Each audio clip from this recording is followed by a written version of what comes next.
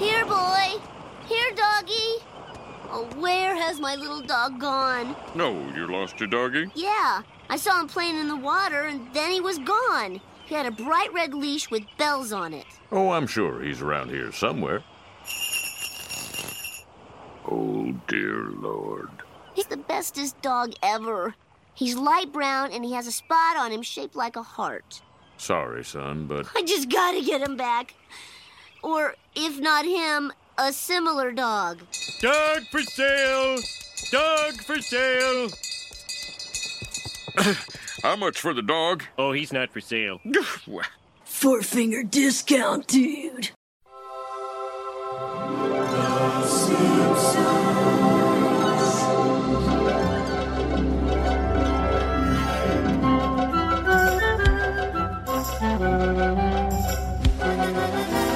Welcome to Four Figure Discount. This week we are here to review episode CABF03. It is the Great Money Caper. I am Dando. I am Guy, and yes, money, money, money, money. Money! How you doing, sir? Oh, yeah, I'm clearing my throat aside. Not too bad. Holding it together all right. But more importantly, how are you feeling? Yeah, well, we just discussed off air that I've got somewhat of a head cold. I'm trying to complain too much because Nicola's struggling with the pregnancy and everything, so it's like man flu, no comparison to actual 37 weeks pregnant. So, oh dear, house of many conditions over at Dando's place. Yes, because Nicola's not far off ushering Dando 3.0 into the world. How long? 2 or 3 weeks. Holy moly. Okay. It sort of snuck up on me because, you see, the thing is, I haven't been allowed to go to any of the appointments yet because of the COVID scenario. So, of course, yeah. It's sort of, not that it's not real to me yet, but it's just a case of I haven't seen her. So I guess you can say that it hasn't quite sunk in yet. And in a couple of weeks, I'm just going to be holding a baby girl. It's pretty exciting.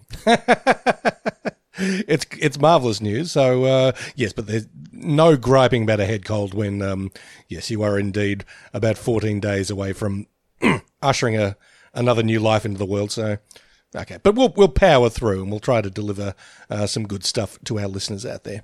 Yes, we certainly will. So, The Great Money Caper. This was an episode I was actually really looking forward to reviewing because a lot of people said a lot of good things about it, comparing it to last week, because last week was just, the last act was just a schmozzle. I was really, really, really liking this episode all the way up to the final 90 seconds or so.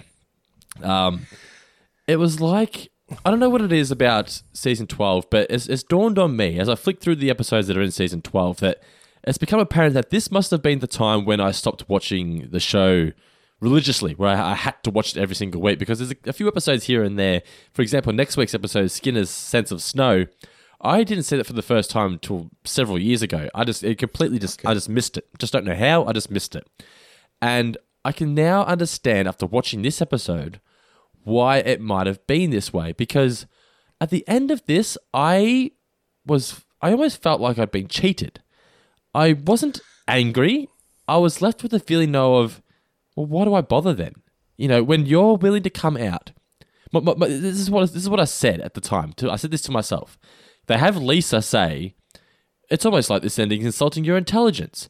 And in my land room, I just said to myself, then why don't you fucking fix this then? Like, yeah. If you are able to acknowledge, write it into the script, and have someone who you're paying to voice the character say that this is insulting your audience's intelligence, why not fix it then? It kind of reeks of arrogance and laziness, doesn't it? It really does. And I've read that the showrunners even said, I think it's during the commentary, but they've even said that they just couldn't think of an ending for the episode. It's like, but what do you mean he couldn't think of an ending? Then go back and retool from the jump. Yeah, I mean, if you've got structural problems that you can't fix by the end, then you need to go back and you need to start. You need to fix this from the beginning, or you need to do some serious thinking. Yeah, about it. It's very, very disappointing. I mean, we've seen a failure to stick the landing in a few episodes now, and they're sort of pulling the same trick over and over again, where it's, we'll get to a point, and no, we can't be bothered. Or I don't get it. It's such a trend now, particularly this season. The first couple episodes were fucking great, But the last 3 or 4 episodes have just been, all right, we've got a good story here. It's going well. It's consistent. It's funny. There's a lot of gags. And it's home time, so whatever. Let's just go home. Yeah.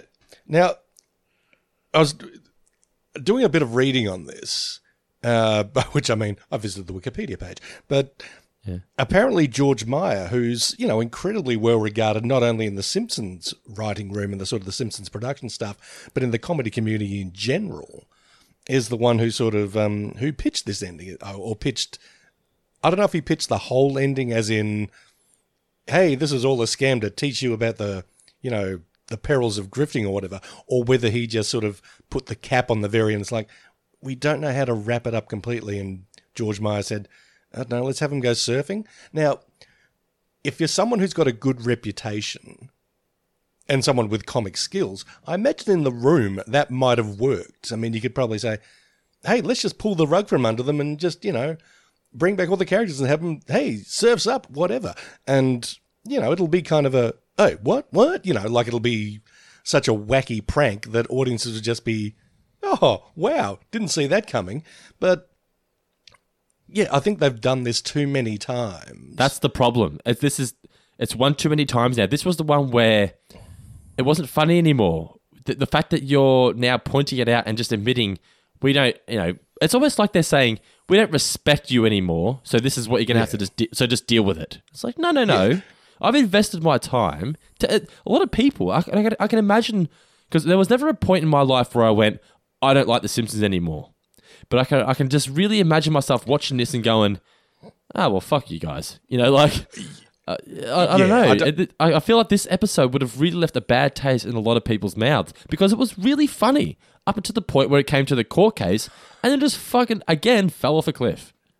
Well, for mine, I mean, I think you thought it was funnier than I did. I mean, I thought this was a perfectly okay episode with 1 or 2 good bits and good work by the guest star, who we'll talk about in a little while. But I mean, I don't know, there wasn't enough substance to it either in the story or in the gags or in the humour to warrant, okay, we've made it this far, we've made it 95 metres into this 100-metre sprint and now we're going to fall over and land flat on our face and not get up. And you'll be satisfied that we actually made it 95% of the way. I don't know. I'm not buying that. I'm not satisfied with it. So, okay. For them to have that kind of ending, which is what I kept thinking of was the end of Caddyshack, like the very end of Caddyshack, where Rodney Dangerfield just sort of stands and said, "Hey, everybody, we're all going to get laid." Yeah, and it's like that's kind of it's a non sequitur, but it kind of works because everything in Caddyshack has worked up until that point.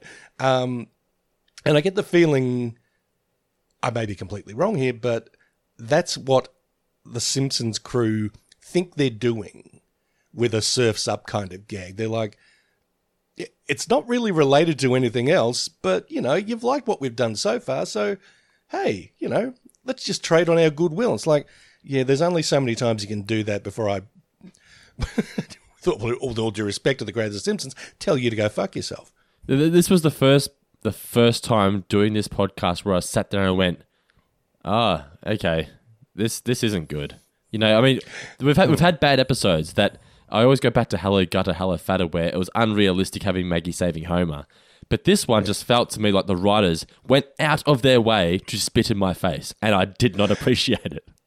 Yeah, I mean, I think it's the Pygmalion episode where they've sort of... That worked.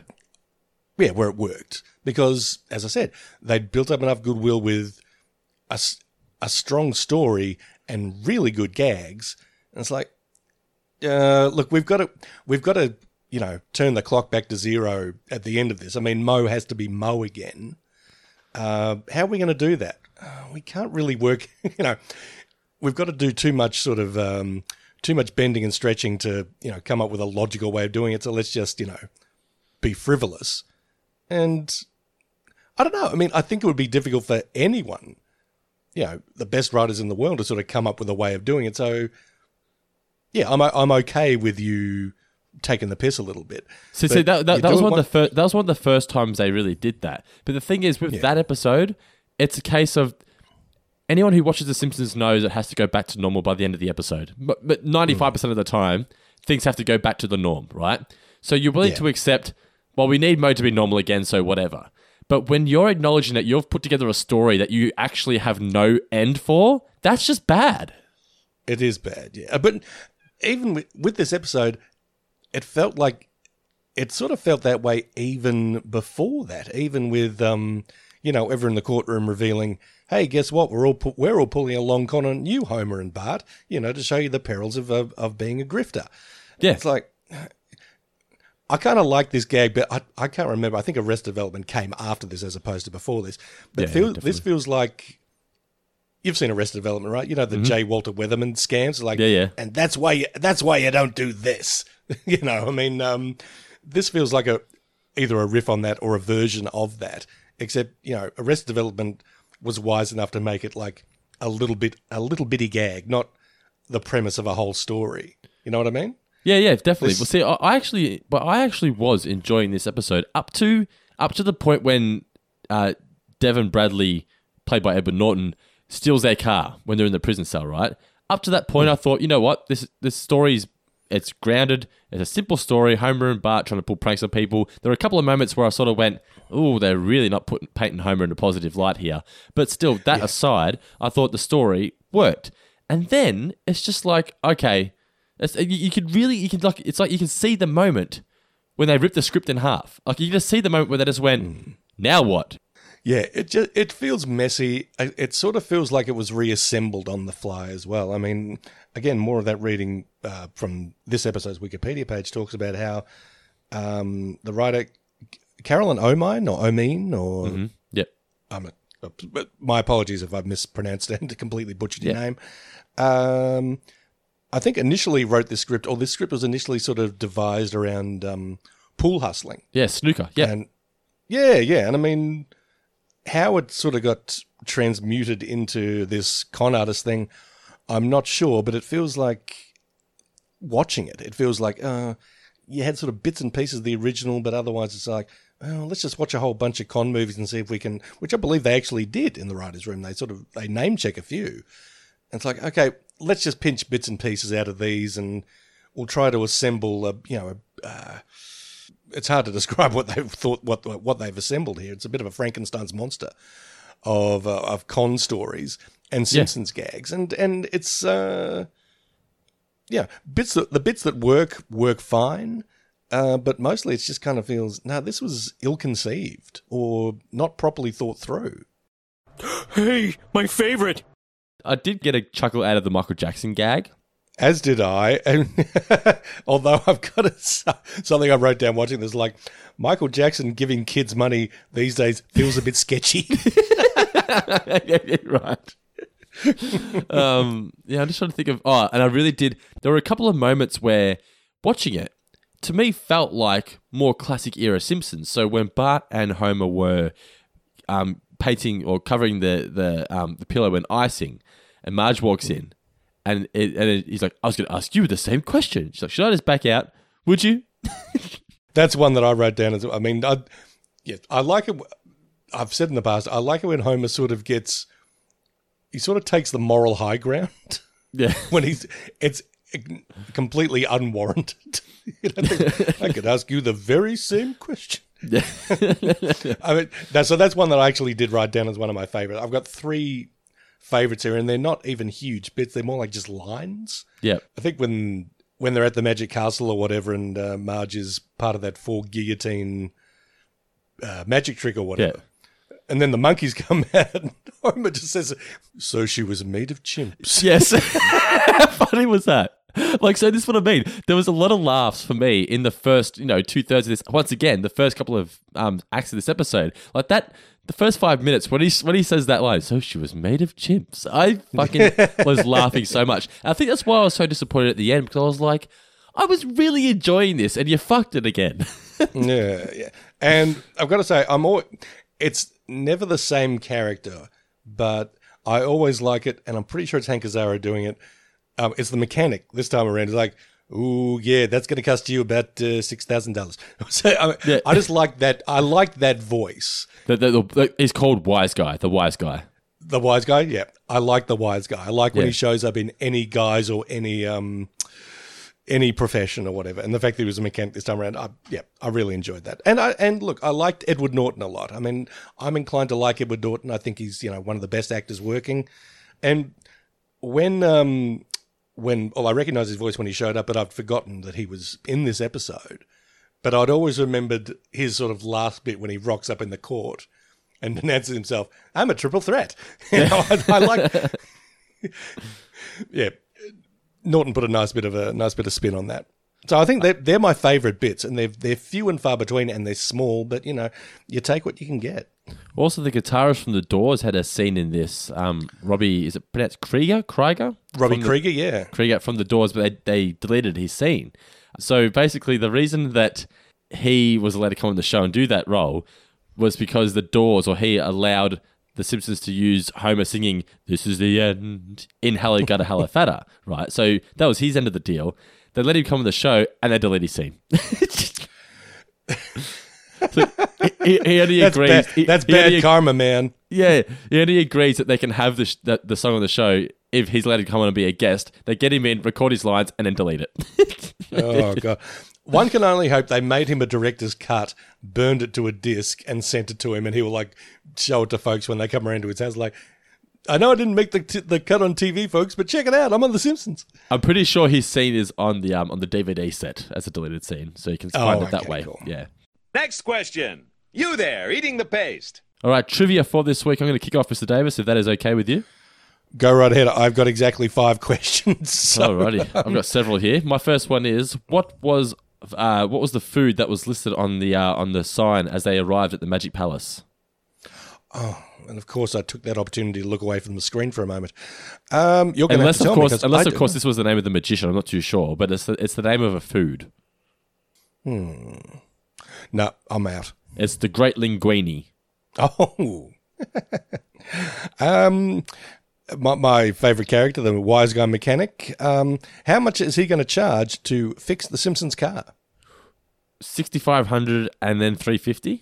Is that right? Yes, I don't know about the 350. Yeah, I really like the way he was looking at the fish and then goes, "Yeah, it's your problem." Yeah, I love the wise guy. Homer takes the keys away from the what are they called? The ones that park your Valet? cars. The valet. Sorry, I was going to say busboy. It's not a busboy. Yeah, the valet. Sorry. Busboys clear your table. Yes. He takes a particular keychain off. What animal is the keychain? It's an octopus. It's my octopus teacher. Octopus, yeah. That's Elliot's favourite word to say. I have to get him to say it on the... I'll get him to record himself saying it, and I'll play it on next week's show. He goes, octopus. Actually, I'll put it at the end. Maybe that could be the final words for this week. What do you reckon? We'll have Elliot saying octopus. I think so, yes. Give me a break for a week. Yes. So I'll say, Elliot, any final words? And you'll hear octopus. It's the most cutest thing you'll ever hear. So stay tuned for that, people. All right. By the way, sorry, I know we're talking about The Simpsons here, and I shouldn't be throwing in shout-outs to other shows, but I watched My Octopus Teacher on Netflix.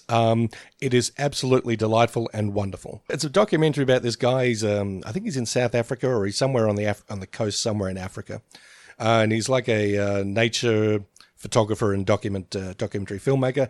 He's having a bit of sort of midlife crisis / burnout. He goes out swimming in the ocean near his house, and he sees this little octopus, and the octopus is, he's sort of taken with it for some reason, and he gets more and more curious, and he keeps going back to visit it every day, and the octopus becomes sort of his friend, essentially, and, he does more and more research about octopi and how smart they are and all this kind of business, and, yeah, he sort of regains a bit of his... joie de vivre, a bit of his love for life as a result. And it's, first of all, it is incredibly filmed. I mean, if you've got a high definition TV, you will just be absolutely blown away. But the story of this octopus that turns out to be, rather smart, rather, clever in avoiding predators like sharks and all that kind of business. And the relationship that it builds with this dude who... Yeah, I know it's incredibly touching and just really, really nice. I mean, does it have a garden? Well, that's the thing. He's in like a kelp forest. So, I mean, I've never been much of a deep sea diver kind of guy. But I mean, this is so incredibly filmed that you're looking at it. He's basically is in a garden. No, it's just a really lovely thing and something that I highly recommend. So My Octopus Teacher on Netflix. So if you're feeling bad after watching this episode, go watch My Octopus's Teacher and you'll feel much better. Honestly, yeah. I mean, I was watching it with the lovely Louise and said to her, "All right, this is one of the few times you're probably going to see me, get a bit weepy in your presence because it's just really lovely." That's good. I have to check it out tonight. Yeah, good. Having said that, her young son Felix was basically talking back to the TV all the time, saying, "This is boring." so your mileage may vary. All right, what's your next question, sir? My next question: can you name 2 grifts from A Child's Garden of Cons? Bart names 4. Does he really? I know he named something about ham. Mm-hmm. You're close. Nah, I'm gone. I'm not a con artist, or am I? That's no. I was going to say something about you've been running this this podcast for more than 100 episodes. Yeah, I'd say that's a pretty good scam. No, I've got no idea what are the titles. What are they? They include the Pigeon Drop, the Earwigger, the Brillstein Grab, and the Albany Ham Scam. That's the one, the Albany Ham. Yeah, okay. I did like the reveal that Grandpa wrote that book that you don't find out till later. I did like that as well. What type of fish fell on the Simpsons car? We're doubling up with this one. Let's say it together. 1, 2, 3. Sturgeon. I don't know what a sturgeon is, but it looks kind of like a swordfish. It does, doesn't it? Yeah. I don't think I've ever eaten sturgeon, so... Yeah. I didn't really get a huge laugh out of the fact that it fell from the Russian space station, but Nicola thought that was hilarious, which I thought was interesting. Okay, yeah. Well, to each their own, yeah, because I was like, fell from the Russian space station? What? Why? Yeah. But Nicola was laughing. She thought it was hilarious. I was like, okay. Maybe I'm just not in the demo anymore. You and Nicola aren't so different. No, but I guess not. Yeah. Anyway, my next. I'll go my next question because I stole one of yours. Mm-hmm. What was the first thing Homer bought with his grift money? Oh, they were in every pool room in the late 90s, early 2000s. Oh, well, they didn't name it as Big Mouth Billy Bass, but he said a singing fish, didn't he? Yes. Yeah. Here's a little song I wrote. Why did we love it so much? Well, speak for yourself. I did not love the Big Mouth Billy Bass. Oh, you didn't? Oh man, we had one, and it was like it was one of those things where Dad walked in with the singing fish, and I instantly felt cooler as a result. I can't believe that. I was like, yes, I'm part of the fad. Oh, you're in with the in crowd, or in with the Finn crowd. Oh, nice one. Anyway, well played. Well played, man. Okay, as I mentioned, Devon Bradley is a triple threat. What are the 3 skills that make up his triple threat? Dancer? Mm-hmm. Dancer, singer? Yeah. Choreographer? No, that's dancing. I don't know. What is it? He's a character actor. Character actor. I knew it was a C. Damn it. Yeah, but very you're right close. though. Edward Norton was great. You wouldn't know it was Edward Norton, would you? No. I mean, he doesn't have a super distinctive voice, but apparently he was really, really good at Simpsons impressions. Yeah, I read that. Yeah, he was a big fan of the show, and they let him know that he could do some impersonation. I'm surprised they didn't get him to try do one of those gags where he voices another character. They've done that a few times in recent seasons. Yeah. Speaking of different voices, I would like to discuss at the end of this episode. Have you watched the season 32 premiere yet? I have not, so we might take a little break. Yeah, not right now, but I'll go and find episodes. Yeah, because I've heard you mention that. Some of the voice actors have got a bit of wear and tear on the old vocal cords. It seems. Yeah. So what we'll do is after we record tonight, you go away and watch it, and we'll record it at some other point during the week, and we'll just throw it at the end there. So basically, I'd like to discuss. I watched the season 32 premiere. I want to discuss the new voice of Carl. Oh, his name escapes me. He was from Becca. What was his name? Alex Desert. Yes. Although I think he's got an accent on one of his letters in his surname, so it may be Alex Desert or something along those lines. Okay, yeah. The blind. But I remember him from the movie Swingers. Yeah. So he's in this new episode, is he? He is, yeah. And it's also got David. Stranger Things. Name escapes me again. David Harbour. David Harbour, yes. Harbour. David Harbour voicing a character on this as well on the episode. But what I wanted to discuss was the one thing that took me out of the moment was Marge's voice, Julie Kavanagh. Oh boy. Okay, I've got some things to say about that, but just wait to the end of the episode and we'll give our thoughts on the premiere. Are we out of questions? I've actually got one more question. Are you out of So questions? do I. Okay, No, I got one you, more. You ask yours first, and then we'll wrap this up and we'll get into the new names. No worries. Grandpa's retirement home scam is lifted from which movie? The Sting Part 2. Nobody saw it. Apparently true, yeah. I mean, I've never seen it, and I'd like to think I've seen a fair bit of stuff. But even as a kid, I mean, I think it came out when I was like a youngish kid, like maybe 12 or 13 or so. And I'd seen The Sting and really dug it. I think I saw it with my dad. My dad really loved it, and subsequently I really loved it because I could see how much Dad liked it.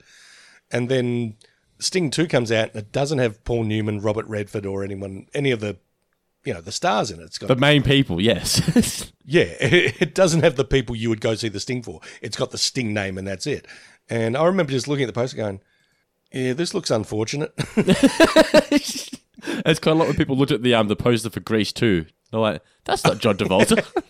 Yeah, exactly. I mean, sure, it had Michelle Pfeiffer, but she wasn't Michelle Pfeiffer yet. My final question is, what was the badge of Devon Bradley actually from? Like, what did it actually say? It wasn't FBI. Oh, no, he was part of the Colgate Cavity Patrol, wasn't he? Well done, sir. Well done. Full points to Mr. Davis. Well, that is trivia for this week.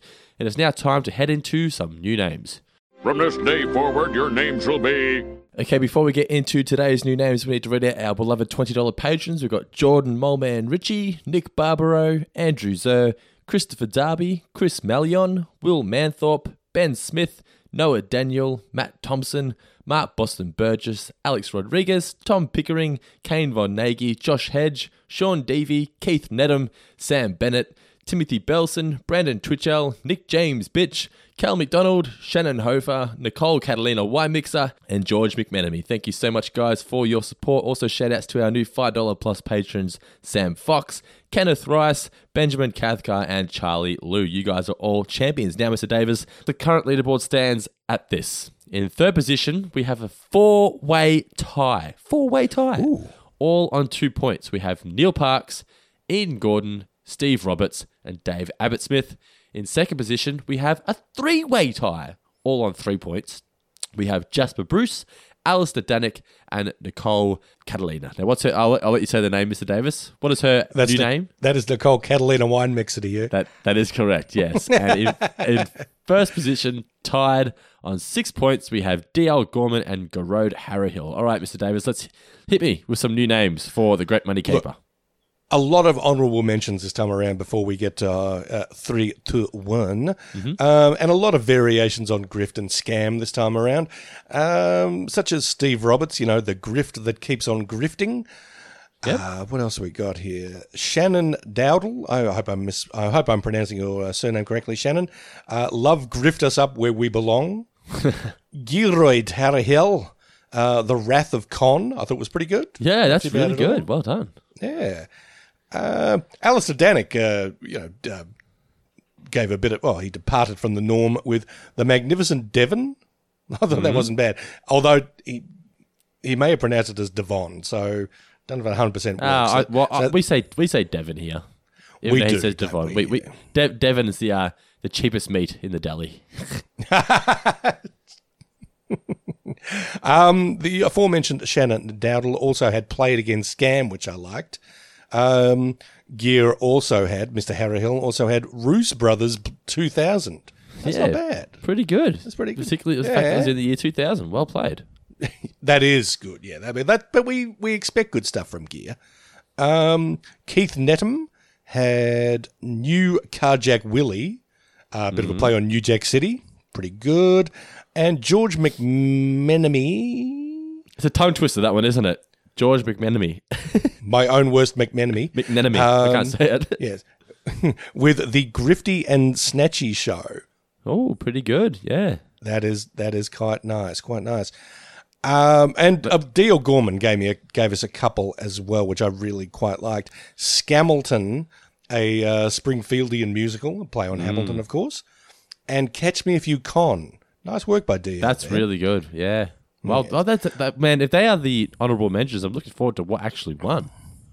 Well, you may view things differently, Dando, and by all means, if you do, let me know. But Oh, I will. oh, will you? Oh, shit! I mean, I wasn't expecting you to actually, come back with anything. 1 point. We've split it. There's two people get one vote, get 1 point each, because it's essentially the same gag. But I read the first version. I read the first version first and thought that's pretty good, like that. And then someone, a little while later, made the same gag but with a bit of an add-on that works. Tweaked it. Yeah. Okay. Yeah. Look, it would be. I thought it'd be unfair to give it to the person who built onto the extra. So yeah, I think they're going to get 1 point each. I think that's fair. Do you think that's fair? 100% fair. I'm all for giving points to everybody. Okay. Participation awards. Indeed. Okay, but 1 point goes to Nicole Catalina Wine Mixer. Ooh, Nicole Catalina. She's now outright second position on 4 points. What has she got? Okay. It's Exit Through the Grift Shop. There was a movie called Exit Through the Gift Shop, which was a bit of documentary about the pop artist, the wacky prankster Banksy. But this works on a number of levels. It does indeed. But then our pal, now have I written this correctly? James Booth.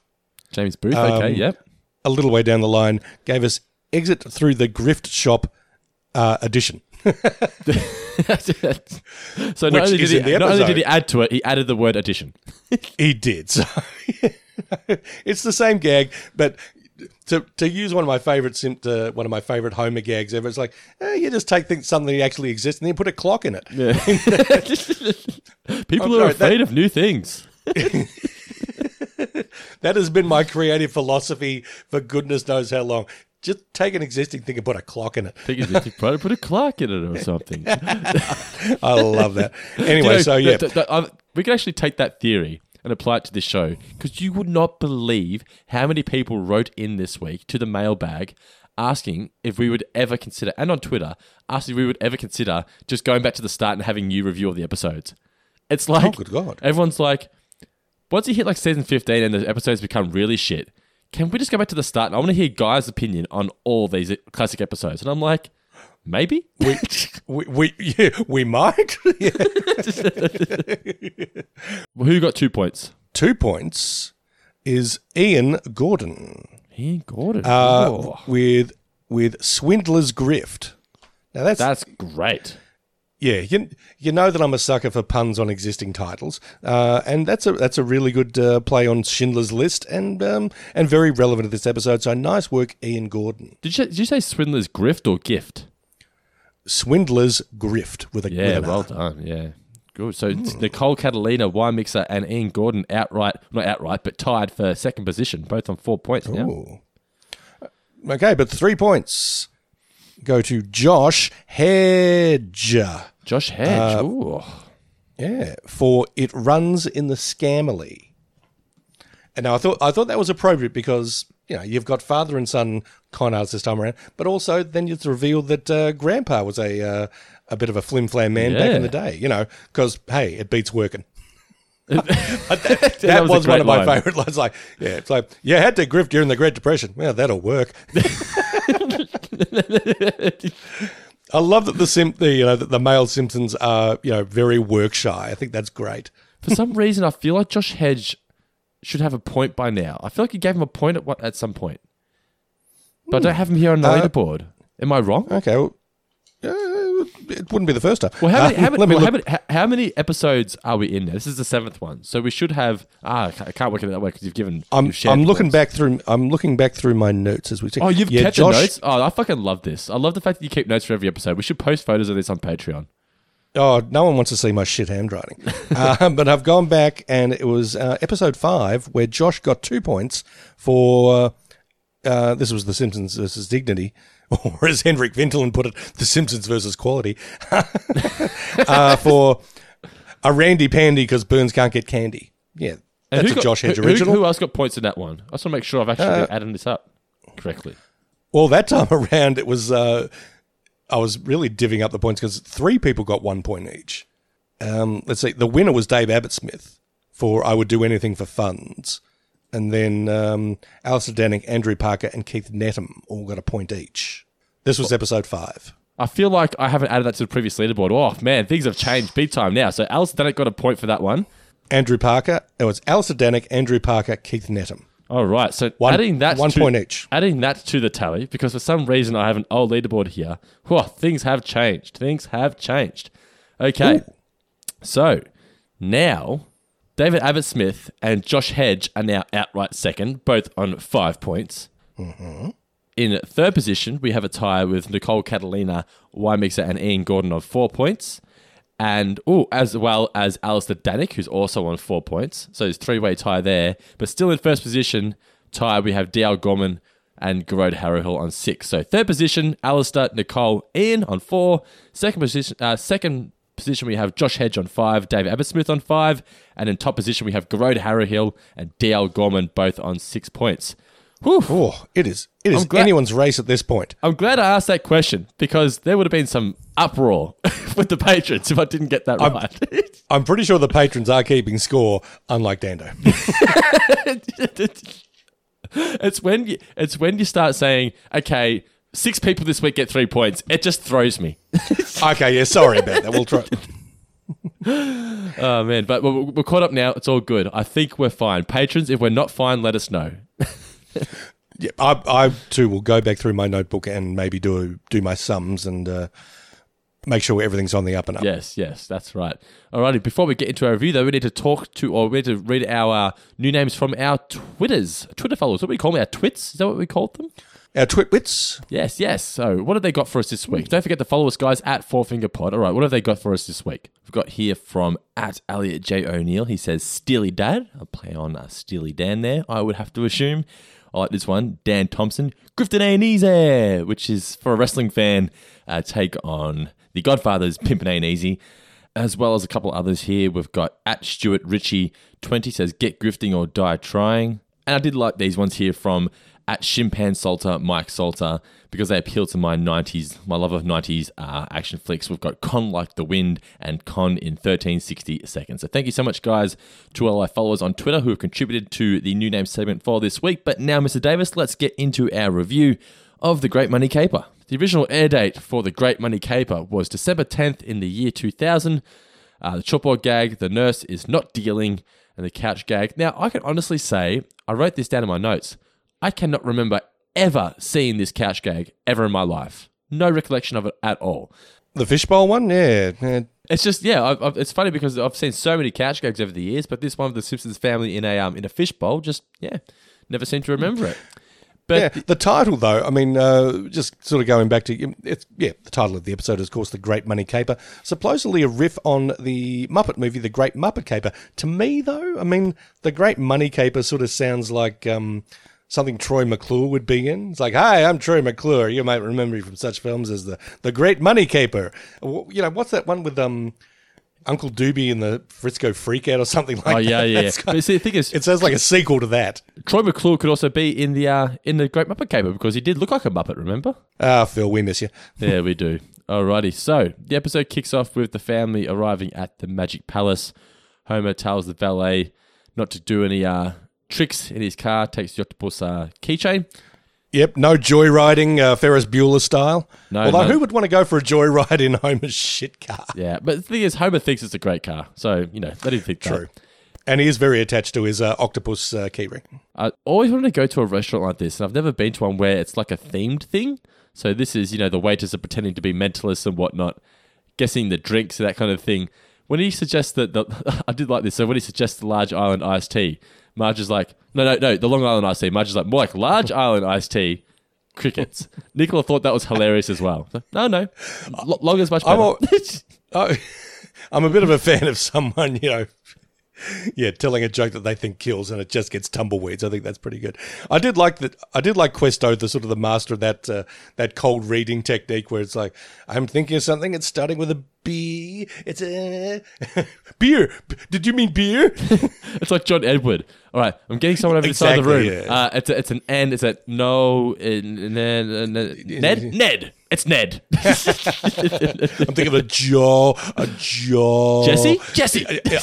Is it Joe? Is it John? Yeah, it's John. Oh my God, you're talking about my late uncle John. Yeah.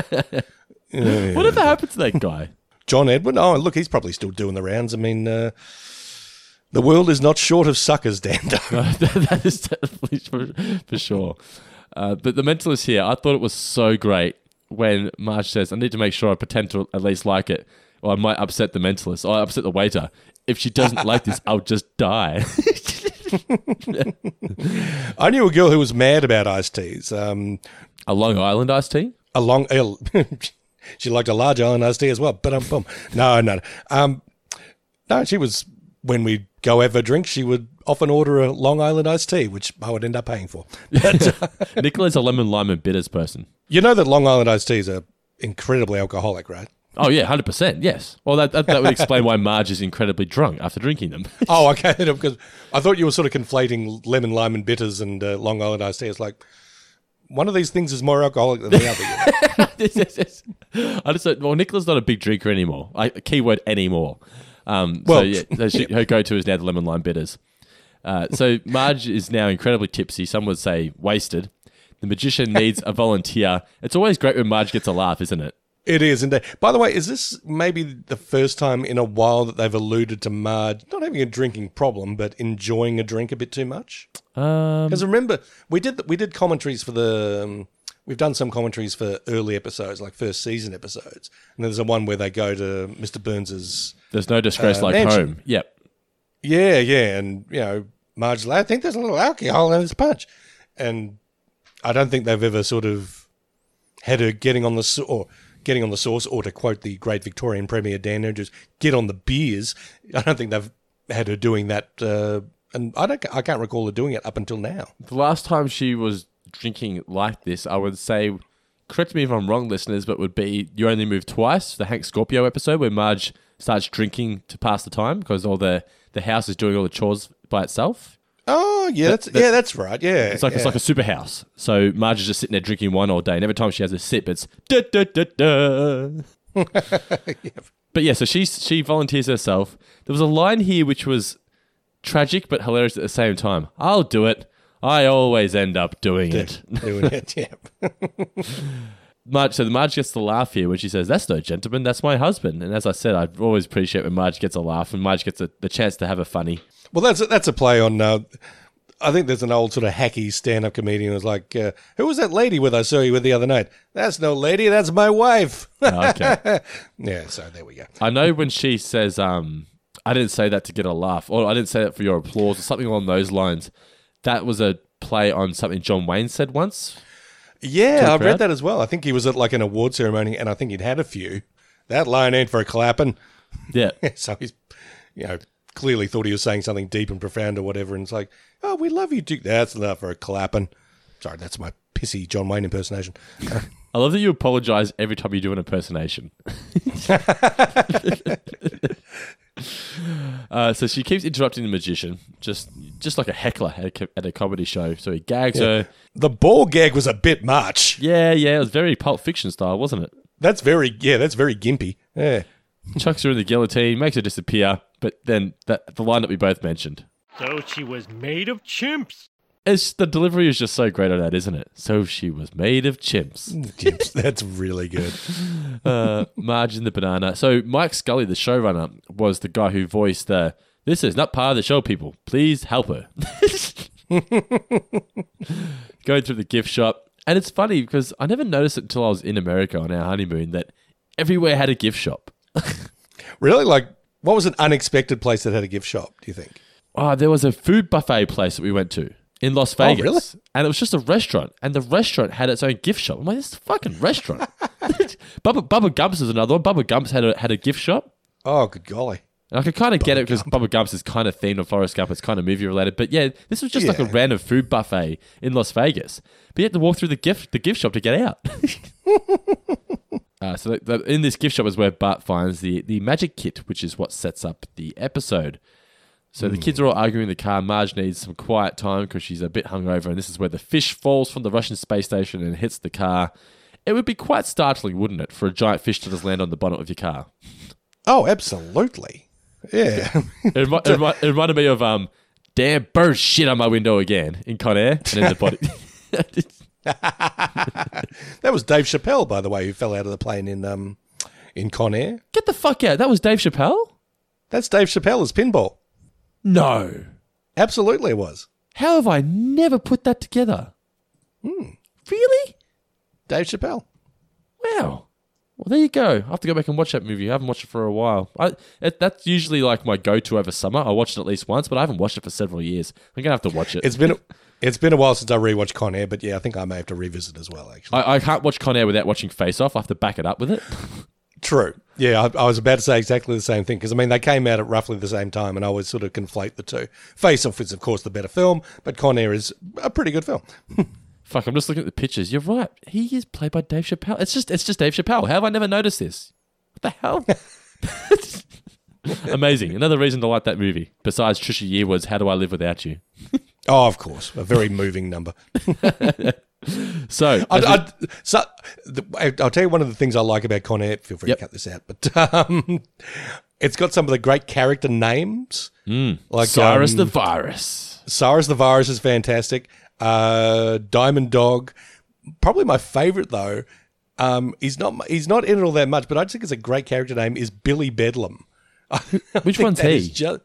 He's I think he's the one who Nick Cage has put the bunny back in the box. Okay. Yep.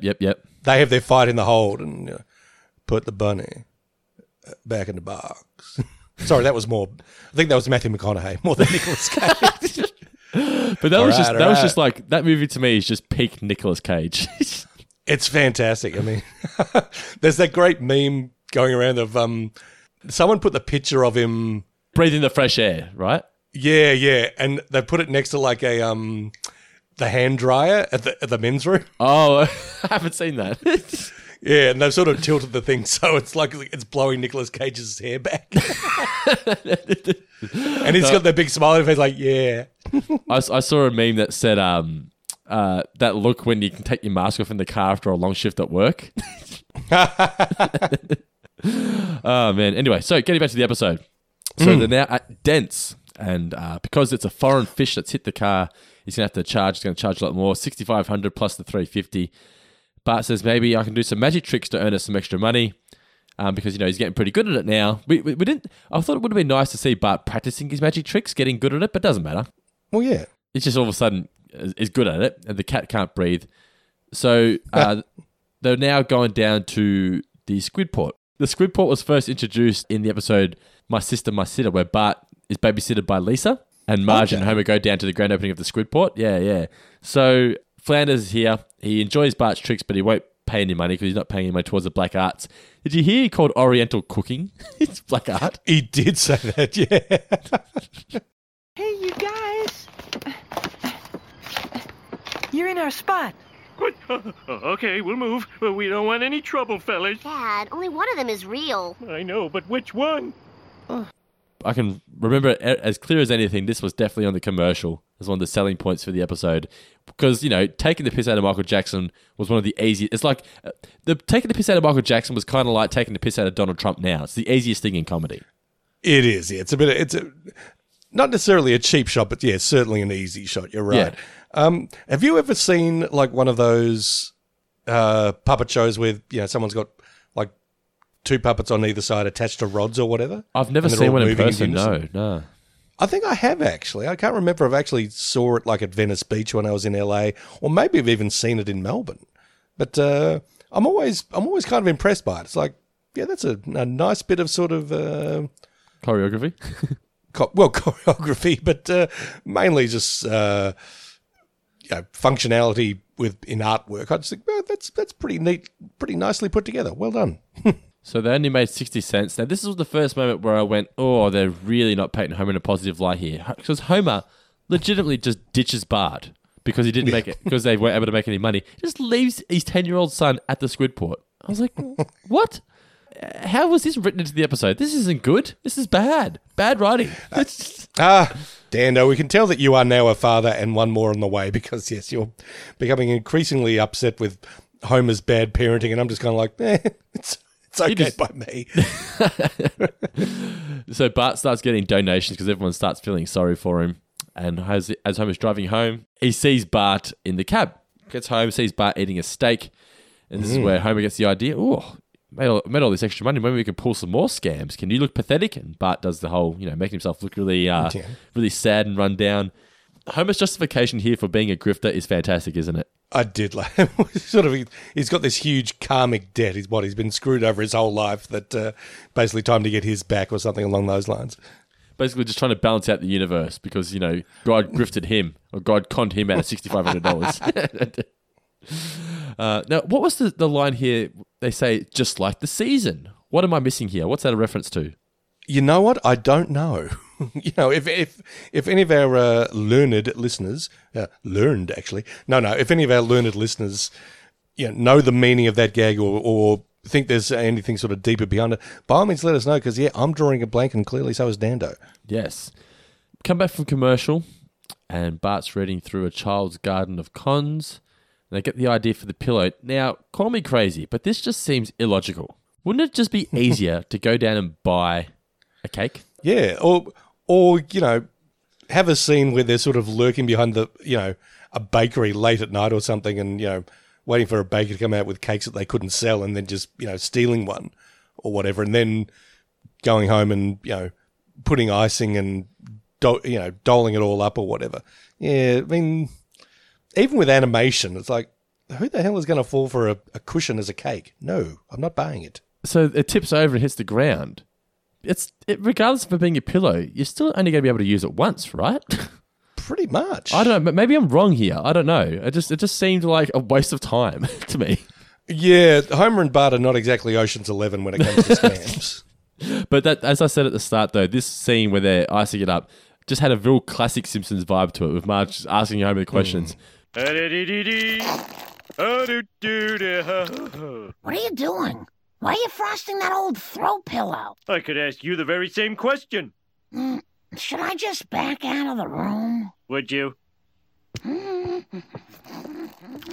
They're now at the Squidport once again, and they're pulling their first con, and it's on Kent Brockman. Now, did you notice here he says, I love you, and have a nice day, or something along those lines? I wonder who he's talking to there, because we never see a Kent Brockman love interest. I don't know, but he's doing his sign-off from the news in an everyday conversation, which I thought was very funny. Yes, that's really good, yeah. I wanted to see more Kent of that, Brockman is one of my stealth favourite characters, I think. I'm a big fan of Kent Brockman. It's because he doesn't get used all that often, so when it is, it's used. It's always for a reason, and it's generally funny, yeah. I think so. Also, I think maybe because of your, years and years and years, decades in the media industry, I do feel a bit of a kinship with Kent. Yes. Yeah. So we're at home again, and Marge and Lisa are questioning Bart and Homer on their magic trick. It's always good when Bart and Homer think they're pulling one over everyone else, but they're just blatantly, obviously lying. Suckers. They're on the verge of getting busted all the time with this, just through their own arrogance and confidence and stupidity. Well, as I was watching this first section of the episode where they're pulling the pranks and whatnot, or pulling the cons, I almost felt like this is what last week's should have been. I know you disagree, but this is what I wanted out of last week's, where I just wanted Mr. Burns and Homer pulling pranks with each other, like pulling pranks on other people, but as a team. I thought that would have been funnier, for me anyway. So that's why I guess I liked it more. Like I sort of was getting what I wanted last week with this episode. But Marge is still drinking. The only thing about this is it goes nowhere. Marge drinking.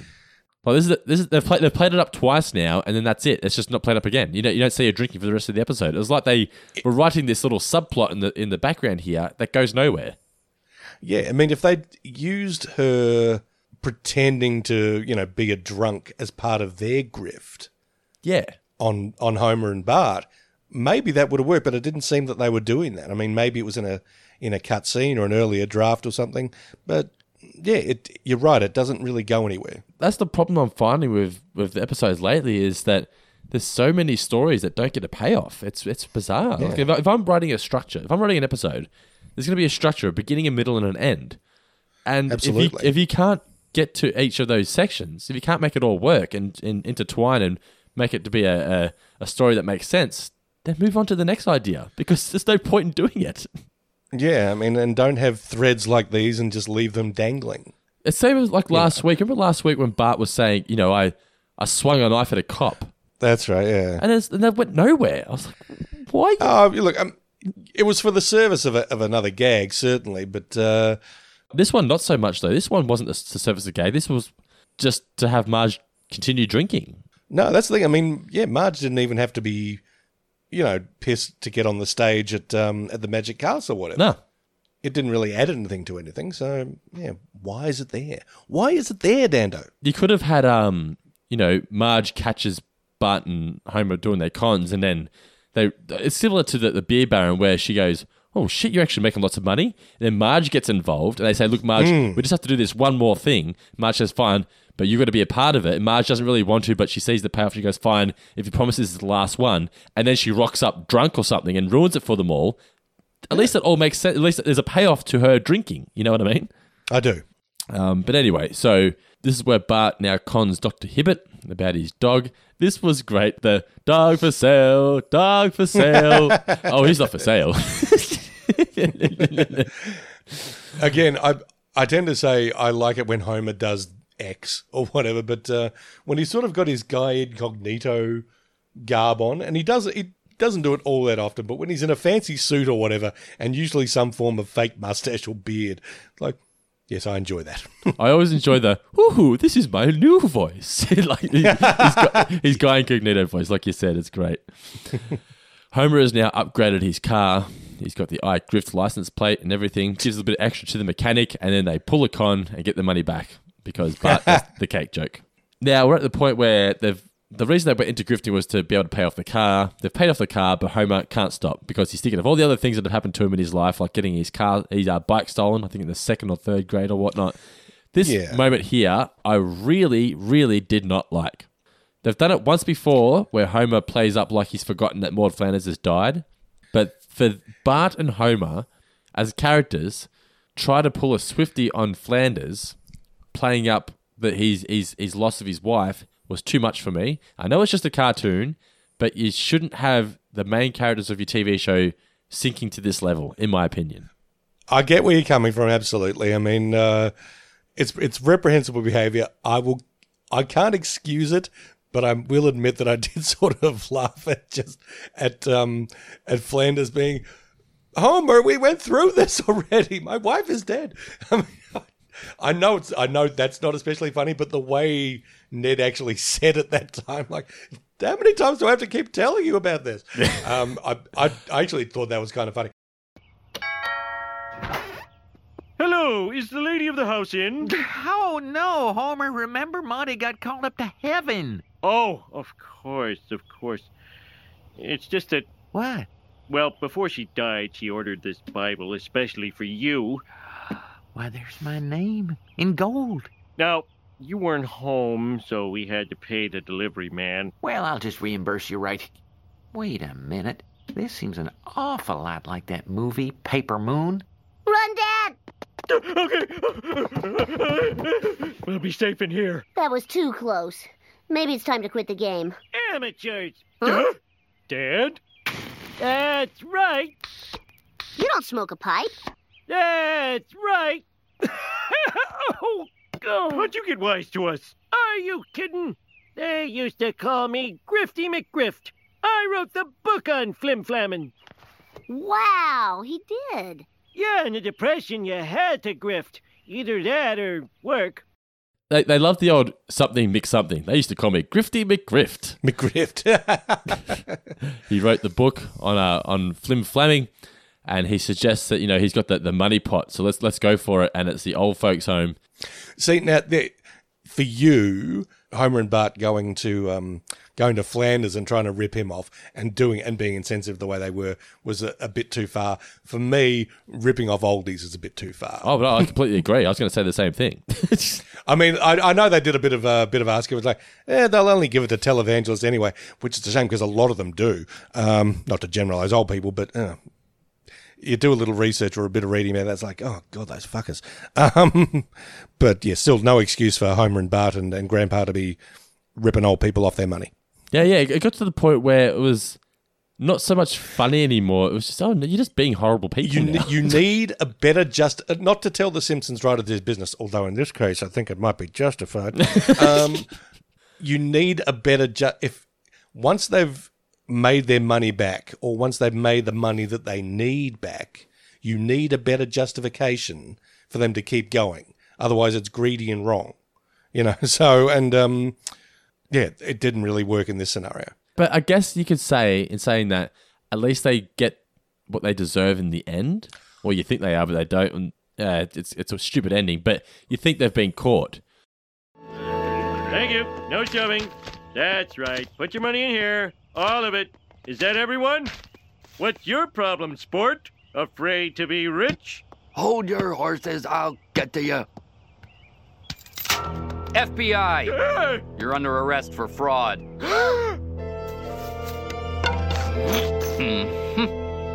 Throw the book at him, Sonny. Go. Now, where's the inside man? Call me Mint Jelly, 'cause I'm on the lam.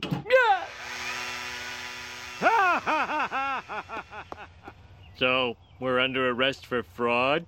Yes, fraud.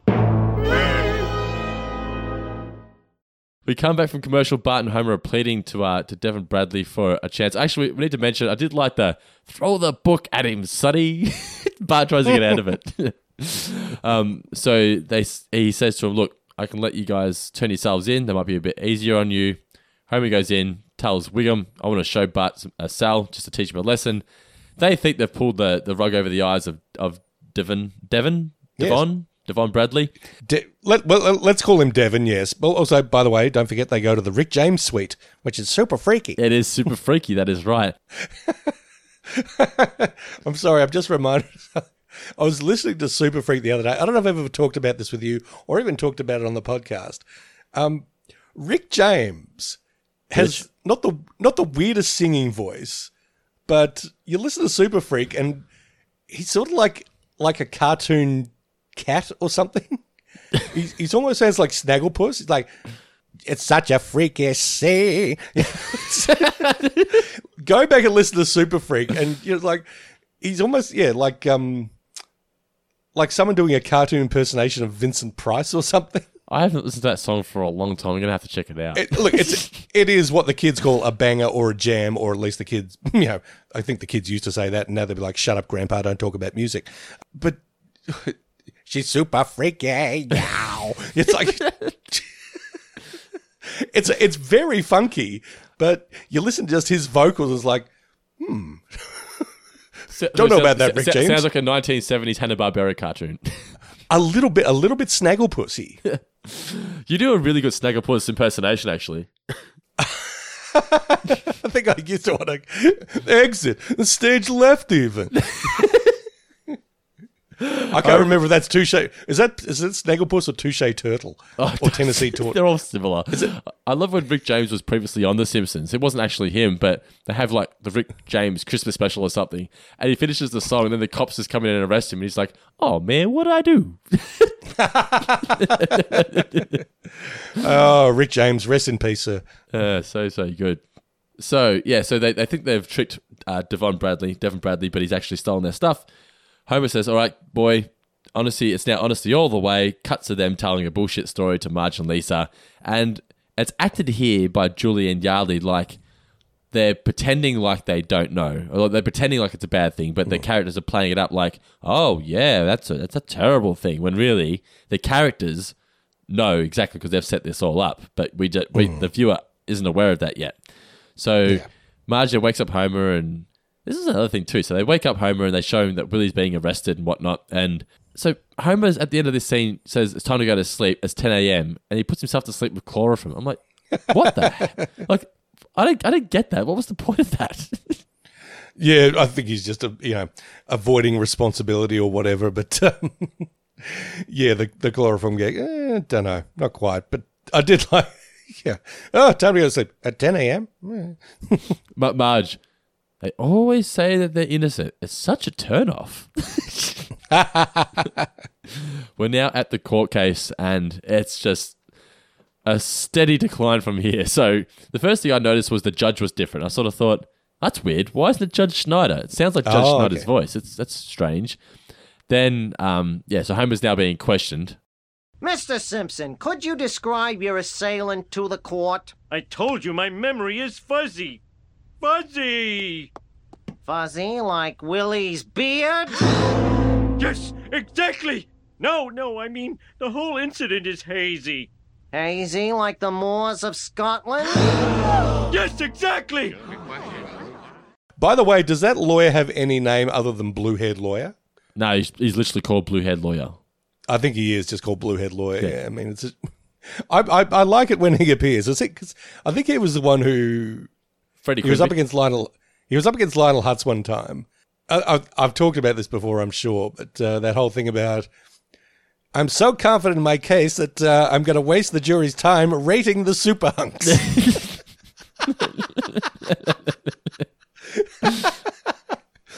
God knows how many times in my life I've borrowed the term rating the super hunks. I just find that hilarious. Yeah. That blue-haired lawyer just seems very sharp. He seems very on the ball. Did you notice Homer's flag here? His Justice flag. Justice flag. Hey. If there's one consistent thing they did well in season 11 through 12, it's the flags. It's flags, absolutely. Oh, I love Homer and his flags. And I started watching the next episode, just getting a bit ahead there, and at the very start, there's Homer with various flags. You'll love it. Oh, fantastic. So Willie gets found guilty, gets sentenced to 10 years in prison. I really feel sorry for Willie. He wasn't even in on it. Yeah, he was completely railroaded. Poor Willie. And to think, he legitimately thought he had shot Skinner dead. Oh, yeah. Although the one thing I did like was he's sort of pleading his innocence and, didn't they do it? Yeah, sure you didn't they? So basically this is where Willie goes nuts, takes the gun. You think he's shot Marge in the hair and shot Skinner dead, but no, Homer eventually comes clean. Homer, I'm just waiting for the right moment. And then Marge rings the bell, wraps it up, and once she rang that bell, I went, oh no. Oh no, surely not. And it was. It was all a big joke that apparently all of Springfield was a part of. Everything gets revealed. Devon Bradley is actually just he's a triple threat character actor, singer, dancer. Yeah. See, one of the good things about a con movie pulling this thing at the end where it's like, guess what? It was all a big ruse. And here's how Ocean's 11 actually broke into that vault. And, that you saw little flashbacks throughout. It's like, while you were watching them, we were watching you. And, you thought this was happening, but that was happening. And, it's like, oh, I missed that. Oh, they did that. Oh, that's cool. Oh, it makes sense. Oh. Yeah, and they sort of reverse engineer it. So you say, oh, that's how they did it. Neat. Because you've been conned as much as the characters have been conned. But then you're sort of, you guys put so much work into it. I can't stay mad at you con men for ripping me off all my money, that kind of thing. But in this case, they don't do it. It's just like, no, I mean, and look, I know this is a half-hour episode of a TV comedy, but at the same time... That doesn't matter. That does not matter. No, it doesn't matter. You're right. Like, just don't do it. I don't know. There's probably listeners out there who are just saying, get over it, it's just a cartoon. But to me, if you've invested your time into this story, for them to consistently say, none of this matters anyway, then why do I keep watching? If they're telling me as a hardcore fan of the show who dedicates my time to watching this show each week, if they're telling me that the stories don't matter because we can't be bothered finishing them, then why do I keep watching?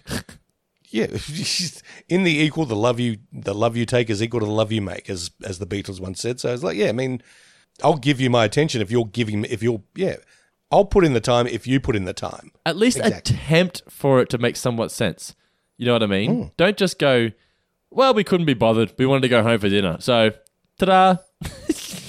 I actually, you know what it is? So, Mitch brought this up once during the podcast because once we interviewed Mike Scully. And Mike Scully, who was the... Mitch, you say? You've been talking to Mitch? Yeah, he took over. Mike Scully took over from showrunner from season 9 onwards. Yeah, 9 through 12, I believe. And he brought in the rule that once it gets, 5:30, 6 o'clock or whatever, it's time to go home and go to the next day. And it could possibly be that played a role in them not thinking of a cohesive ending to their stories. Because in the earlier years, and not saying this is the right way to go about it, but in the earlier years, they'd be up to all hours of the night working, 12 to 14-hour days, trying to make the best episode possible that all makes sense. But when it came to time for Scully to take over, he, by looking after his workers, which is 100% a positive, it shortened their time, and maybe they just sort of got comfortable and went, you know what, it's 5:45. How can we end this? They go surfing? Great. There we go. Yeah. Look, it's a maybe a bad thing to say, but comfort is the enemy of creativity. I've heard this on multiple occasions from multiple people. You need competition, you know what I mean? Oh, yeah, or you need some form of desperation, whether to make it in the first place or whatever. I mean, if you're just starting out, you want to make a name for yourself or a reputation for yourself, you're gonna be working long, crazy hours, put yourself under insane amount of pressure because, you want to prove yourself. And once you have, I won't say there's a tendency to coast, but there's, you may be operating at less than full steam ahead. What did we learn, Palmer? So what did you learn from the episode, Mr. Davis? Look, I like to think it may be a bit of a storytelling 101 basic. It's certainly when it comes to con capers, though, know your ending and work backwards from that. and I think that might be good advice for the Simpson writers' room. Good advice for all involved in regards to this episode, characters and writing staff. Yes, indeed. Know your end destination and then, yes, travel backwards from there. I learnt that nobody, and I mean nobody, can resist a novelty check. If some guy walked up to me with a giant check that said $1 million, I'd be like, I've always wanted a giant-sized novelty check. I mean, what happens when you get given that thing? Is that just purely for a visual, or do you walk into the bank with that thing? What do you do with it? I hate to sort of, shatter any illusions. I like to think of you walking into the bank with a big novelty check and trying to get it cashed, but I'm pretty sure that's just for photo ops. Yeah. Although I'm sure there has been, some person who was one big on tats or whatever and said, no, I'm taking this one. Give me this chick. Jamil is here. Ooh. Mailbag time. Okay, Mr. Davis, we asked our patrons for some questions in regards to this episode, and they did not disappoint. So let's just open up the mailbag and ask some questions. They never disappoint. We love our patrons. We love everyone who listens to the show. Noah Daniel says, what's the cheesiest magic trick you've ever seen as a kid, or that you saw as a kid, and that still gets you to this day? I'm a sucker for the ball under the cup. Oh, yeah, that's a pretty good one. Yeah, I mean, I don't think I've ever actually seen it up close. I've seen it once up close. It completely fooled me. But see, when I see street performers doing it, I know they're rigging it. You know what I mean? Like, I know it's a catch. And I'll never forget when we were in London at Hyde Park, and we're walking through, and I think it's Hyde Park, the one near Buckingham Palace. Anyway, and there was a street performer with the cups, and he was saying, and he had like his little mate there who was like pretending to be just a random person. And I remember he was like, it was $50 to play, and if you were able to guess where it was, he tripled your money. He gave you $150. And of course, this guy went first, won the money. He was like, yeah. And then he stuck around, and I was like, this guy knows that guy. He's sucking me in big time. But Nicola was literally going to do it. And I was like, Nicola, I had to talk her out of it. I had to talk her off the ledge. I like to think I'm savvy enough that I would never sort of play any 3-card Monty or shell game or anything like that. Certainly not for that amount of money. That's obscene.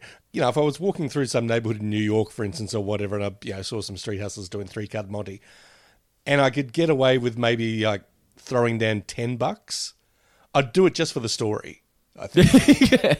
This guy wanted 50, and I was like, nah. £50 too. No. So that's like $100. £50 is a lot. It's a lot of money.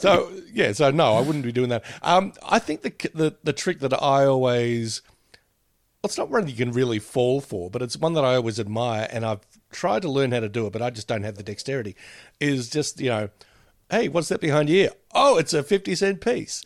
Or, or making a coin disappear from your hands or anything like Yeah, that. I know. I don't know how they do it. I don't want to know how they do it. No, it's all misdirection in that. I mean, they're basically sort of waving their hands around, say you look at the left and then you take it with the right or something along those lines. I'm pretty sure. But I just don't have the physical skills to pull that off. But I'm always impressed when, someone's trying to impress a kid or whatever and says, "Hey, what did I find behind your ear? It's a coin." And, the kid's like, "What?" I mean, that's always great fun. Yeah. And I don't think it's probably not that difficult to do. But I've never been able to sort of get the hang of it. I will never forget the first time that someone fooled me with the separating the thumb trick. Oh, you know how you put so you bend. Oh yeah, I can do that. Yeah, you bend your left thumb and then you hide it so it looks like you're separating your thumb. As a kid, I was like, "Holy shit, that's actual magic." Were you ever traumatized by someone saying "got your nose"? Did you think they had your nose? The first couple of times, yes, and then eventually I conned on because I was like, "Wait a minute, my nose is still here. My nose is still here. Yeah. I can smell you. You stink." Yeah. Have you ever done that with Elliot? Have you got your nose? No, I think he's still a bit too young. I think he'd understand. I don't want to traumatize him too much yet. Okay, good. By the way, you'll be very impressed. Do you know what song? So, children, right? You sing them songs to go to sleep, or as they're going to bed. Twinkle, twinkle, little star. Your classic nursery rhymes, right? Do you know what Elliot requests? I know you were talking about Shrek the other day. So was it All Star by Smash Mouth? No, he requests Dance Magic Dance by David Bowie, Labyrinth. Oh, that kid's got good taste. He calls it the David Bowie song. He wants the David Bowie song. Well, then, play Suffragette City for him or something like that. Yeah. Oh, man, it's just... so I'm just sitting there, putting him to bed, cradling in my arms. I'm like, "I saw my baby." Oh, it's great. It makes me so happy. Next question from the mailbag. Don't forget, guys, we're still going to do our little recap of the season 32 premiere as well, so stick around for that. You mentioned to me off the air that you've never been scammed. So most of these questions are based on, when have you been scammed and that kind of thing. It's hard to answer if you've never been scammed. I feel like you'd be, don't take offense to this, but I feel like you'd be one who would be inclined to be too trustworthy and get scammed sometimes. I think that is true. Absolutely. So, look, I've probably been scammed many times, and by, smart, capable con artists who are so good at covering their tracks that I don't even know I've been scammed. So that may well be the case. Here I am sort of acting like I'm above it all. It's like, no, you can't put one over on me. No flies on me. And, I've probably been ripped off many times. I am quite a trusting individual, I've got to say. You're the most trusting, humble person I know, so... I don't know about humble, dude, but certainly trusting. So, there's a good chance that I have been taken for a ride, so to speak. How about yourself? Have you been ripped off? Have you been scammed? I've told the story on the podcast before. When I believed, or Nicole and I both believed, a guy at the subway station in New York. We bought the ticket from him, but he wasn't a real ticket inspector. We got scammed. Yeah. Yeah, I won't get into the story again. Go back and find it. It's a good story. I'm sure the listeners can let us know what episode it was, and I'll let you know. I'm reminded of a line from a movie that I really dig called The Brothers Bloom by Rian Johnson, who did The Last Jedi and Knives Out. And it's about a pair of brothers who are con artists. And there's a line in it saying, the best con is where everybody gets what they want. And even the person who's been ripped off, they've had such a good time in the process that they'll sort of walk away from going, "You know what, these guys took my money or whatever," or, "Hey, my wallet's missing or whatever, but you know what, these guys put such hard work into all of it and we had such a blast. I don't really mind." It's kind of like how you were explaining. If they at least tried to explain how this ending of the episode made sense, you'd be like, "At least you tried, guys." Yeah. Glenn Gomes says, "What's the best con that you have ever played on someone, and for how long did they believe it?" So when are you going to tell the listeners that you're actually Mitch? Mitch doesn't exist. The entire time. It was I thought the entire time the guy doesn't exist, and this is just Mitch's greatest acting performance. He's actually gone back into the... he's put his acting hat back on, and he's playing this guy who's 20 years older, 20 kilos heavier, lost all his hair. It's the ultimate method acting performance. My best con is on the listeners. I've never actually seen an episode of The Simpsons. I've just winged it this entire time. I've read a couple of reviews, look at the Wikipedia page. I've got this. No, you don't even own a TV. I was actually discussing that with a friend the other day. You don't even need a TV anymore. If you've got a computer, you're set. Pretty much the case. I mean, look, I'm too old school to sort of go without, to go without a TV, to go without a good-sized screen, certainly. But I do find myself sort of watching more and more stuff on the laptop. If you're into your streaming services, you've got a good Wi-Fi connection, well, yeah, basically you don't have to leave the bed anymore. No, exactly right. Final question here from George McMenemy. He says, what are some of the most underrated lines from across the show that you appreciate? His is, call me Mint Jelly because I'm on the lam. We both enjoyed that one. We all enjoyed that one this time around. Thoroughly did, yes. Underrated lines. Whenever I see the sun, like if I wake up early, it's sunrise, sunset, sunrise, sunset. Whenever I'm naming something, I always name it Charlene first. I think I've sort of talked about a few of mine over the course of the last few episodes. You mentioned it in this episode, the blue-haired lawyer with the super hunks. Super hunks is great. Chief Wiggum saying, "Baby looked at you." I'm sorry, I can't say it without cracking up. The baby looked at you.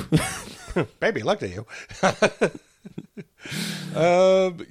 Look, I'm sure there are some others, and look, George, my apologies, mate. I can't think of any off the top of my head, but they will come to me, and I will respond to them on the Facebook page and give you a short list. Yeah. I find a lot of them, for me, if I go back now, it's Chief Wiggum lines that I never appreciated much when I was a kid, but even in 22 short films about Springfield.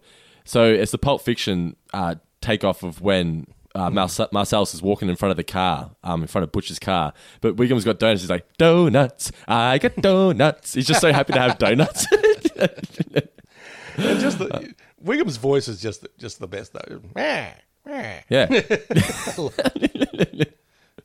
Oh, man, so good. But thank you guys for contributing to the mailbag for this week. Don't forget, if you want to be a 4-Figure Discount patron, just go to patreon.com/4-Figure Discount. Get this show a week early and a bunch of other exclusive podcasts, including Tales of Futurama, hosted by myself and Mitch, as well as Talking Seinfeld. Yes, in pod form. As well as Talking Seinfeld with Guy and myself, the Guy and Dano Show, and plenty other exclusive podcasts, as well as access to the 4-Figure Discount Patreon group. Now, Mr. Davis, we promised the listeners that we would get into a quick little recap, not a full review, just a quick little recap, our thoughts on the premiere of Season 32. Now, I'm assuming you've found this episode legally and have watched it. Everything is completely above board. Yes, it is called Undercover Burns. So the quick gist of this episode was that Mr. Burns discovers once again that the power plant workers don't respect him, don't like him. So it's a takeoff of Undercover Boss. He goes undercover in this like Iron Man type suit, and which the suit is voiced by David Harbour, who becomes this new character. What is the new character? What's he become? He's Fred. Fred Kranepool. Fred Kranepool. Yes, that's right. Yeah. And he befriends Lenny, Carl, and Homer in particular. They love Fred, and in doing so, Mr. Burns ends up hating himself and wants to just become Fred and be Fred all the time, and makes things much better at the power plant for all the workers. And they love their new friend Fred. So first of all, what did you think of the episode? I thought the episode was fine. Actually, yeah. I mean, I thought it got off to a very good start. All the stuff with send your kid to work day or bring your kid to work day or whatever, with the various sort of sideshows and that. I mean, I got a good laugh out of touch the plutonium or useless solar power and all these kind of sideshows. What about the crying cucumber? And the crying cucumber. Yeah, well, that actually the very defaced men's room at the power plant. Yes, reminded me of the. Well, actually, the men's room at Pop Culture wasn't quite that bad. I don't think it had as much graffiti, but it had the dank. I remember above the urinal. I don't know if it's still there anymore because we're in a new office now. But there was like gum stuck to the flushing unit or whatever above the urinal, and someone had drawn a little face underneath it and made the gum look like it was Donald Trump's hair. That was really good, actually. That was a very imaginative graffiti. It gave me a smirk every time I went to the toilet. And Yeah, look, it had its share of good lines, absolutely, and I thought David Harbour, who most people know as Chief Hopper from Stranger Things, but he's an actor who's been around for a while. He was Hellboy when they tried to reboot Hellboy recently. Has that movie come out? Has it? Hellboy? Oh yeah, it came and went very quickly. It was really. I didn't think it was even out yet. Wow, that did come and go very fast. Yeah, it's no good. Look, there are bits in it that are good, and David Harbour certainly, gives it his all. But Ron Perlman pretty much owns the role of Hellboy. So he was also in a film with Jamie Foxx that I didn't mind. Which one was that? It's like it's in a casino. It's based in a casino. David Harbour's like the muscle. Not Sleepless. It might be Sleepless. Yeah, Sleepless. It was Sleepless. Yeah. Is he in that? Okay, yeah, because he was in David Harbour. Yeah, David Harbour's in Sleepless. Yeah, here he is. Yeah. Yeah, and he was in Quantum of Solace, the Bond movie. Mm-hmm. Yeah, he's been to a bunch of stuff, and he's enjoyed a bit of a. I won't even say a comeback, because I mean he was just sort of a working character act for a while. He got the job in Stranger Things, and that really lifted him up a level. He's in Black Widow, playing a superhero in Black Widow, like a Russian superhero. Yeah, which is too, if we ever get to see that, which I don't know, eventually. But yeah, I liked him a lot in this because he strikes me as an actor who he doesn't really cruise. He gives it his all, and he really goes for it in this. I mean, there's a lot of funny voice work, a lot of energy to his performance. I liked what he did a lot. So a good addition, a good way to start the season, and the story was an entertaining one. Always a riff on Undercover Boss is rarely a bad move. Like I said, some good jokes. But there were a few things that we wanted to talk about when it came to this episode, and they were mainly voice related. Yeah. So first of all, we had the new voice of Carl, and now pronounce his name for me. I don't want to get it wrong again. I did my homework before we started recording. Alex Desare. Desare. Okay, so Alex Desare. I know him as the blind guy from Becca. I know him as one of John Favreau and Vince Vaughn's friends in Swingers. Yes, that's right. You mentioned that. So I am going to be honest. So I'm watching the episode. I completely forgot that they'd replaced the voice of Carl. And it wasn't until he'd been in like maybe 2 or 3 scenes that I went, sounds a little bit different. And then I realized, oh, wait a minute, it's the new voice. I thought he was very serviceable. It's nowhere near the same. It's nowhere near the same. But I think it is perfectly fine. I think it's not jarring at all. I mean, it's certainly noticeable, but not to the point where you go, why did you replace Classic Coke with New Coke or anything like that? I think he would not want to do an exact impersonation.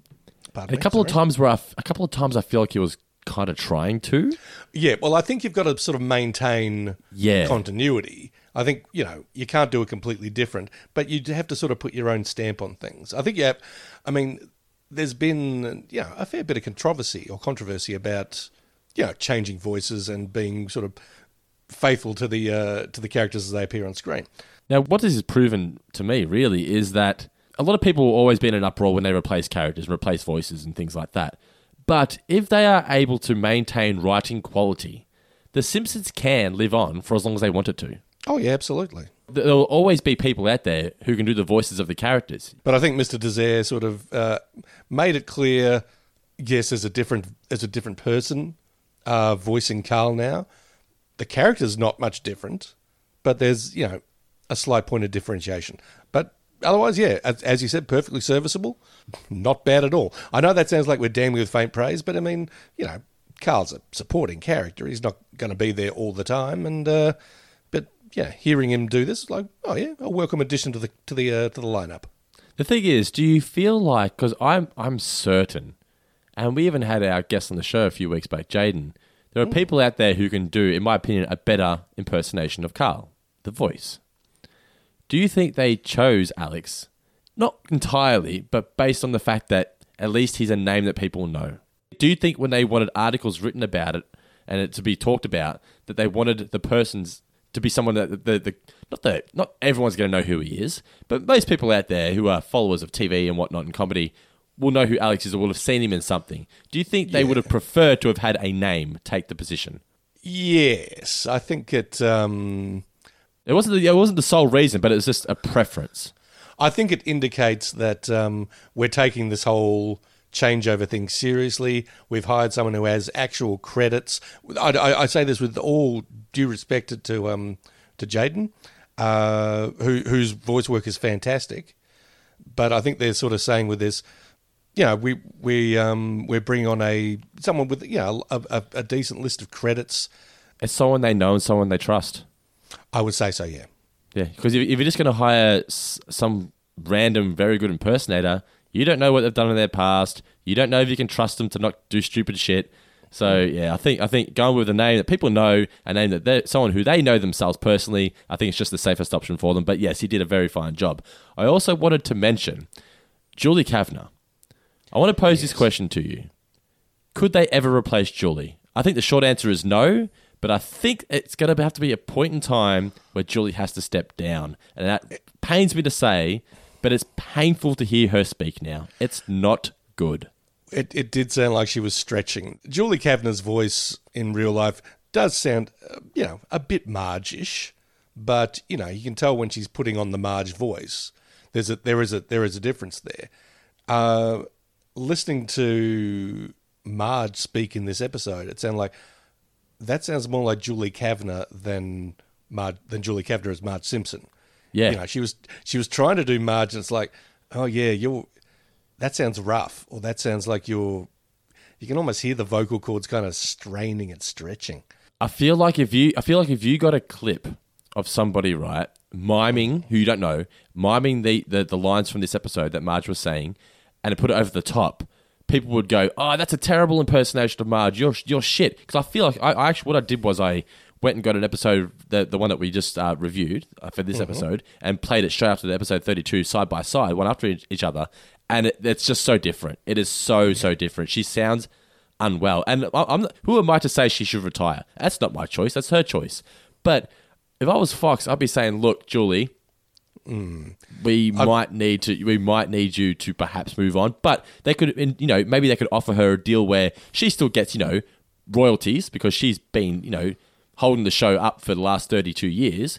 She still gets a cut from the Marge royalties, but still, uncomfortable is not the word. But I was listening to it, going, oh, this is just taking me out at the moment.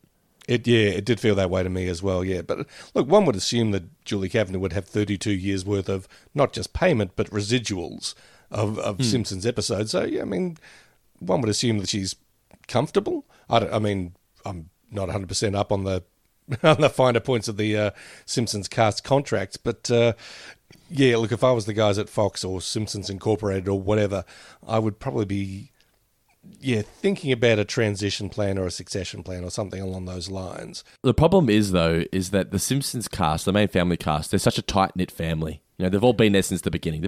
Imagine working with people for 30 years. So if Fox come out and said, hey, Julie, we want to move you on, the other cast members are going to cause an uproar. I'm pretty sure people like Harry would just be like, I'm out. You know what I mean? Because Harry almost quit 5 years ago due to payment disputes. I mean, he seems like the type of person who doesn't need the job anymore. He does it because, it's an easy job. You know what I mean? You've got one of the best gigs in the world. Voicing the Simpsons character is one of the best gigs in the world, in my opinion. You can voice it from home. You have to leave your house, you're getting paid all this money.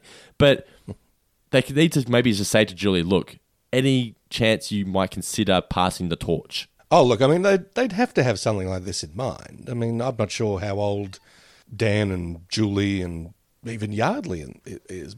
Who can tell? I mean, maybe she just had an off week. Let's wait till the next episode. Maybe she'll sound a bit different. No, because I watched episodes from last season too. It was the same. It's just getting worse.